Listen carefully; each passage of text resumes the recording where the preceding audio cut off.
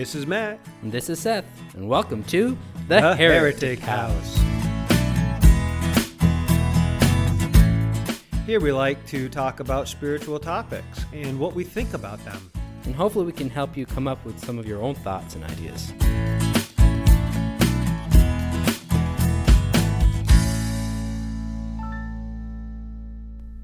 Hi there, and welcome to The Heretic House. Today we're going to be talking about atonement. So, Seth, what is your understanding of the atonement? Okay, so my understanding of the atonement, or my understanding as it has been, is that it's where we actually get right with God. Atonement, where Jesus died on the cross to actually atone for our sins, to make us in right standing with God. That's my understanding of traditionally what atonement is. My it might be a little different today, how you ask me what atonement is, and maybe even a question is, what was it, atonement, or was it something else? But before we get into that, let me push that back to you. What is your understanding of the atonement? Okay, so I'm going back to the old way of my thinking just for clarification. Right. The atonement was the payment for the sin to keep God appeased and happy, and showing his goodness unto us. Mm-hmm. So, and originally we had the sacrificial lamb, and we had the scapegoat to bear our sins, to take our sins away from us. So that was the original idea behind the atonement, was to fulfill the law and to keep God happy by giving these payments for our sins. Mm-hmm. So then, I think there's kind of two parts to that. That kind of the Old Testament would be giving the sacrifices to atone for the sins that you've committed, but then once we get to the New Testament, there's this the sacrifice is Jesus, who pays for all sins. And I should actually clarify too that that's kind of the traditional thought of how the atonement works. Yeah. So Jesus, according to the traditional Protestant Christian mindset, would have bore in his body all of our sin, mm-hmm. all of our guilt, all of our shame. And he paid the price. He died the death that we deserved so that we could live the life that he should have lived. Mm-hmm. And would you say that the atonement is for a certain group of people or for everyone? So, yes, the traditional view is Jesus did this work, but you have to receive it. You have to accept it in order for it to be valid in your life. Mm-hmm. And this is where you would come to Jesus and pray and confess your sins and ask for forgiveness and accept him into your life. As many as believe on the Lord Jesus and confess with their mouth, right? So you believe and you confess. You call Jesus Lord, and all of a sudden that atonement actually covers your sin as well. Okay. So is that how you feel today? No. Okay. So then what did we need atonement for in the first place? Why is there this need for atonement? So I personally don't think there was ever a need for atonement. Mm-hmm. I believe people wanted an atonement. They wanted a religion. They wanted a set of rules, and that's what God gave them, if mm-hmm. that makes sense. Yeah, that makes perfect sense. So it's really something that we were looking for as a race, as human beings. Yeah, and particularly as Israelites, right? Because we are an Abrahamic religion. I mean Christianity today, comes from Judaism and the Abrahamic covenant, the Abrahamic laws. So, which of course would include Moses. And so we have this Mosaic law for. Wait, no. Moses is after Abraham, correct? Help me out here. Yes, Moses is after Abraham. That's right. So Abraham had the covenant. He had God give him and promise him the promised land. And he had to wait for his son, his true son, not Ishmael, but Isaac, to be born of his wife Sarai, who then became Sarah. So we have this Abrahamic religion, and later on we get Moses. And Moses really brought in more of the law and more of the atonement, but we did see some of that requirement on Abraham when God asked him to sacrifice his son, his only son. And instead of having to sacrifice his son, God provided for him a ram in the thicket. And so Abraham sacrificed that ram and saved his son. So we see a picture of the atonement back in Abraham. Yes. But I would say that Abraham did not have the really the knowledge of what atonement really was. Yeah, and so, it would be said that all of the atonements, all of the sacrifices, all of the offerings of the Old Testament pointed toward Jesus, who was going all the way back to the Garden of Eden. He was the fruit of Eve's that would crush the head of the serpent. And so that points back to Jesus. And on that cross, he defeated Satan, the accuser, and he took away all options for him to accuse us because Jesus paid the price for all of our sin. He bought us. He redeemed us. He purchased us back. Mm-hmm. Now, do you believe that was the plan? So this is where I really have a struggle. Like, I totally get that and I totally see that. But I would say that Jesus' death on the cross was not so much a requirement of God, but it was a demonstration of the love and forgiveness that God already had given out to people. They just didn't realize it yet. Okay. So then, did he have to die on the cross? Why would God decide he needs to die on the cross? Is that he wanted to display that? I don't think God decided that Jesus had to die on the cross. I think the Jews decided that this rebel rouser needed to die, and so they arranged his death. But in that death, Jesus demonstrated the perfect love of God. Father, forgive them, for they know not what to do. Even the crowd said, if he really is the Son of God, let him call down angels from heaven and save him. And he absolutely could have done that, but he didn't. He bore the sin of others that they were placing upon him, that they were doing unto him, beating him and reviling him and spitting upon him and killing him. He took all of that and he said, Father, forgive them. Jesus was not just a pacifist. He was a non-resistist. Right? He did not resist the sin that was placed upon him. He accepted it. He bore it. He literally turned the other cheek. He literally turned the other cheek. Yeah, so our views might differ a little bit on that, where I kind of see in the way you're saying is that we had a choice to, as humans, to actually kill the Son of God, or God himself, as it would be. I kind of see how I kind of land, at least right now, with this thought of atonement, is that it was God always did have this in the plan. He knew that he was going to go to the cross and die, and he wanted to do that because he wanted to show us as a race, as humans.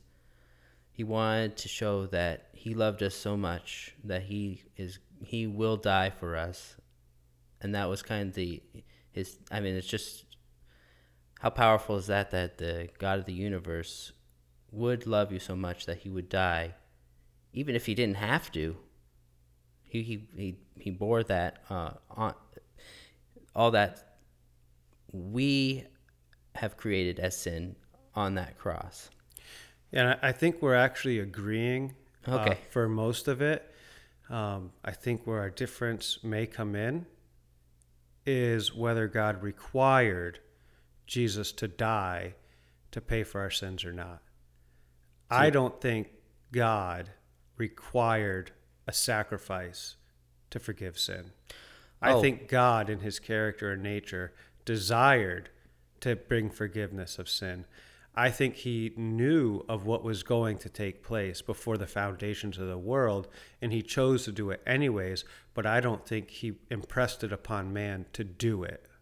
Okay, so maybe I probably misspoke, because I maybe we totally agree on it then. I think we do. Because I don't think he required it. Yeah. I think he required it. So he didn't that wasn't something that we needed to atone for everybody's sin, but it's more of a choice that he wanted to show us. He demonstrated it. Demonstrated his love on that cross. Absolutely. Yeah. That's where I've arrived. Okay. So hey, you're my first convert. What? Now am I a heretic too?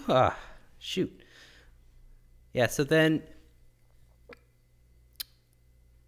were we ever needing to get right with God? Because what we seem to be saying is that we didn't really need to get right with God. We just need to realize we already were. So this is all about perspective. Mm-hmm. From God's perspective, we're good. From our perspective, we're not. And that is where the conversion experience comes into play. When we hear the message that we are good with God, like that God loves us, that God has already chosen to forgive us, that God has already taken our sin and cast it as far as the east is from the west, there's no more need for religion. There's no more need for sacrifice. There's no more need for all of these offerings. That all we need to do is turn our hearts towards God and walk with him. That's where the conversion experience comes in. That's where the work ceases to be. Take my yoke upon you, for my burden is easy. For my yoke is light and my burden is easy. We turn to God. We turn to Jesus. We turn to Christ. And we accept the fact that he has chosen to love us. And we look at the cross and we recognize the demonstration of that love and that forgiveness. And all of a sudden, our souls can be reunited with our source of life, with God.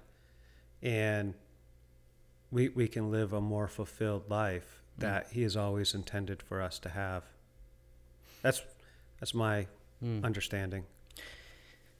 Yeah, and I would say even what we're talking about here is that Jesus' death on the cross allows us the ability to repent, and that some people might. When I say repent, that's kind of a trigger word. That is a trigger word. Yeah. So what I mean by repent, and I think it's been given a bad connotation by traditional Christianity, in my opinion. Repentance is. I remember actually I was even in a sermon once, and the pastor was talking about repentance, and I think I totally missed the message, because what he was saying, repentance really in what it means is just to change your mind. That's it. That's all it is. So what Jesus did on that cross by dying and showing, I love you so much that I'm willing to die on this cross for you. that it gives us the chance, and I think it ties in with your conversion, what you're talking about conversion. It allows us to repent, which means to change our mind about who God really is. Because through history up to this point, we always thought that God was a God who is wrathful, and he's wrathful against sin, and he wants to destroy sin. And a lot of us still believe that today. But Jesus dying on the cross, saying, doing the ultimate test of love for his people, allows us to change our minds about what we think who God really is. And that's where that conversion, I think, takes place, is that, now we have that, we have an approachable God who loves us, and he's willing to do anything for us. And that demonstration is what is just how we know that. Yeah, it's awesome. So that bring to question that a lot of Christians would say, well, you're disrespecting what Jesus did on the cross if you don't think it was to save us from, and we did a podcast on this, on hell. If Jesus didn't come to save us from hell, then what good was that death? What good is a hug without another person, right? You can hug yourself all day long, but you're not going to get the full effects of what a hug is really meant to do. And if Jesus did not come, how would we ever know that we were loved? Right? Mm-hmm. If he just kept his distance and just didn't send the wrath, and we never would have fully comprehended. He came here to show us the way, to lead us into the light, to remind us of who we actually are, whose children we are. We are not children of the devil, who is an accuser, who is one who wants to pour out wrath, who wants to destroy. He comes but to kill, steal, and destroy. But Jesus said, I have come that you may have life and have it more abundantly. Right? He came to lead us into the life that we inherited as the sons and daughters of God. To lead all of humanity, all of the world, to the place where we recognize that we are our Father's children, that we are the sons and daughters of God, that we are the heirs of this world, that we get to inherit all of this, that it's ours. It's been freely given to us, and we get to enjoy it. We get to take these 70 to 100 years and actually enjoy it, that we don't have to work to appease a God, that we get to walk in love with a creator. There's a big difference there. There's a big difference. So it's almost like Stockholm syndrome. Have you heard of that? Stockholm syndrome. It's a battered woman syndrome, or a battered person syndrome, where they have an abuser who has abused them for a long time, and they're afraid to leave their abuser. So they stay with their abuser. And religion has beaten us down, said that we are filthy and rotten, and has required all of these things from us. And we're afraid to leave that. Excuse me. We're afraid to leave that to go somewhere better. But there is a better life for us. There is a life of freedom and joy and peace and acceptance and complete love that is available to us. We just have to choose to accept it. It's totally available to us. It's totally there. As far as our eternal salvation, it's already been worked out. We've already been purchased. We've been bought back. We've been redeemed. Our souls do not belong to the fallen one. They belong to the Most High, to the Creator, to the Source. We will return to I Am. That is where we are going. But right now, in this short stint of time, we no longer have to live according to the flesh, repaying evil for evil, saying we've done wrong, so we must pay this sacrifice in order to be made right. We've been made right. We've been loved. We've been accepted. Come just as you are, as the song says, right? Yeah. And you are accepted. You are welcome. Yeah, and that kind of brings me to think that acceptance, we have to accept that God, that Jesus is loving, and if we don't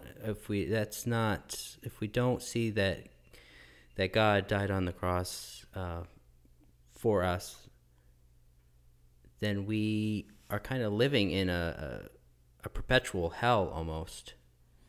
Of our own choosing. Of our own choosing, yes. Yeah. So we have to accept that who God really is. If we have the devil, well, he's the father of lies. And what greater lie have we been told in this life than the lie of who God really is?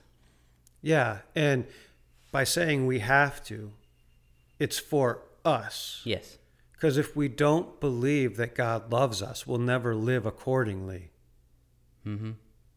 We'll never live forgiven. We'll never live the life of freedom that Jesus offers. We'll continue to live in that bondage, and it's really all for us that we accept, that we believe. I feel like that's where I really differ from modern Christianity, because they say we have to accept it in order for God to accept us. And I say, no, God has accepted us. Yes. And we accept that acceptance to live the full life that He's promised. It has nothing to do with God. It has everything to do with you. You can accept the Father's love, or you can reject it. But His love is there either way. You'll either know it today, or you'll know it after you die. Because you don't really die. You just change your... You just change who you are. I don't know what that change is going to look like, but the scripture says that every knee will bow and every tongue will confess. You'll know. You'll know what love is eventually. You just get to know it now if you really want. I agree. Yeah, it's all, God He has done everything, and it is up to us to either accept that fact, or if we reject it, then we're just, personally, I think we're just rejecting the inevitable, but I think that might strike some wrong chords for some people, but I think it is inevitable. Someday you're going to realize who God really is and what this is all about. And that you're part of Him. Like, you're part of that. You're part of God. You will be brought back. You will be made whole. You get to do that now if you want. Like, that would be so much better for your experience to accept that. And there's a reason why we are begging and beseeching you to be reconciled with God, because we have a ministry of reconciliation. We have a ministry of restoration. We want you to be part of who you are. We want you to be part of God, to be part of that life, of that relationship, of that completeness, of that wholeness. We don't want you to be broken anymore. We want you to be restored. We want you to be healed. We want you to be complete. That's the message from Jesus. That's the message from the Christ who came 2,000 years ago to proclaim the good news of reconciliation. That's the good news. That's what has changed my life. That's what I want to help others to see. And I do, and like we were saying, like that's kind of what, not even in Jesus' death did he kind of teach that, but I go back to one of his teachings when his disciples were picking the grain and eating on the Sabbath, and the religious leaders were taken aback. It's like, how could you do that on the Sabbath? And Jesus said that that the Sabbath was not made, or man was not made for the Sabbath, but the Sabbath was made for man. So, and I apply that to everything. I think that's what everything was made for man, but man always turns around and tries to make man was made for whatever you're talking about, like man was made for God. But I don't think so. I think God made man so he could enjoy life with him. I think that's right. Yeah, so that is all. I think that's all we got for today, or at least the time we have for today. We probably could keep going on and on. I'm sure we could, and I'm sure we will. Yeah, probably. We'll come back to this too. Yeah. So we appreciate it. We always love having you here to listen to us, and we just hope to catch you next week on the Heretic House. Take care. Bye now.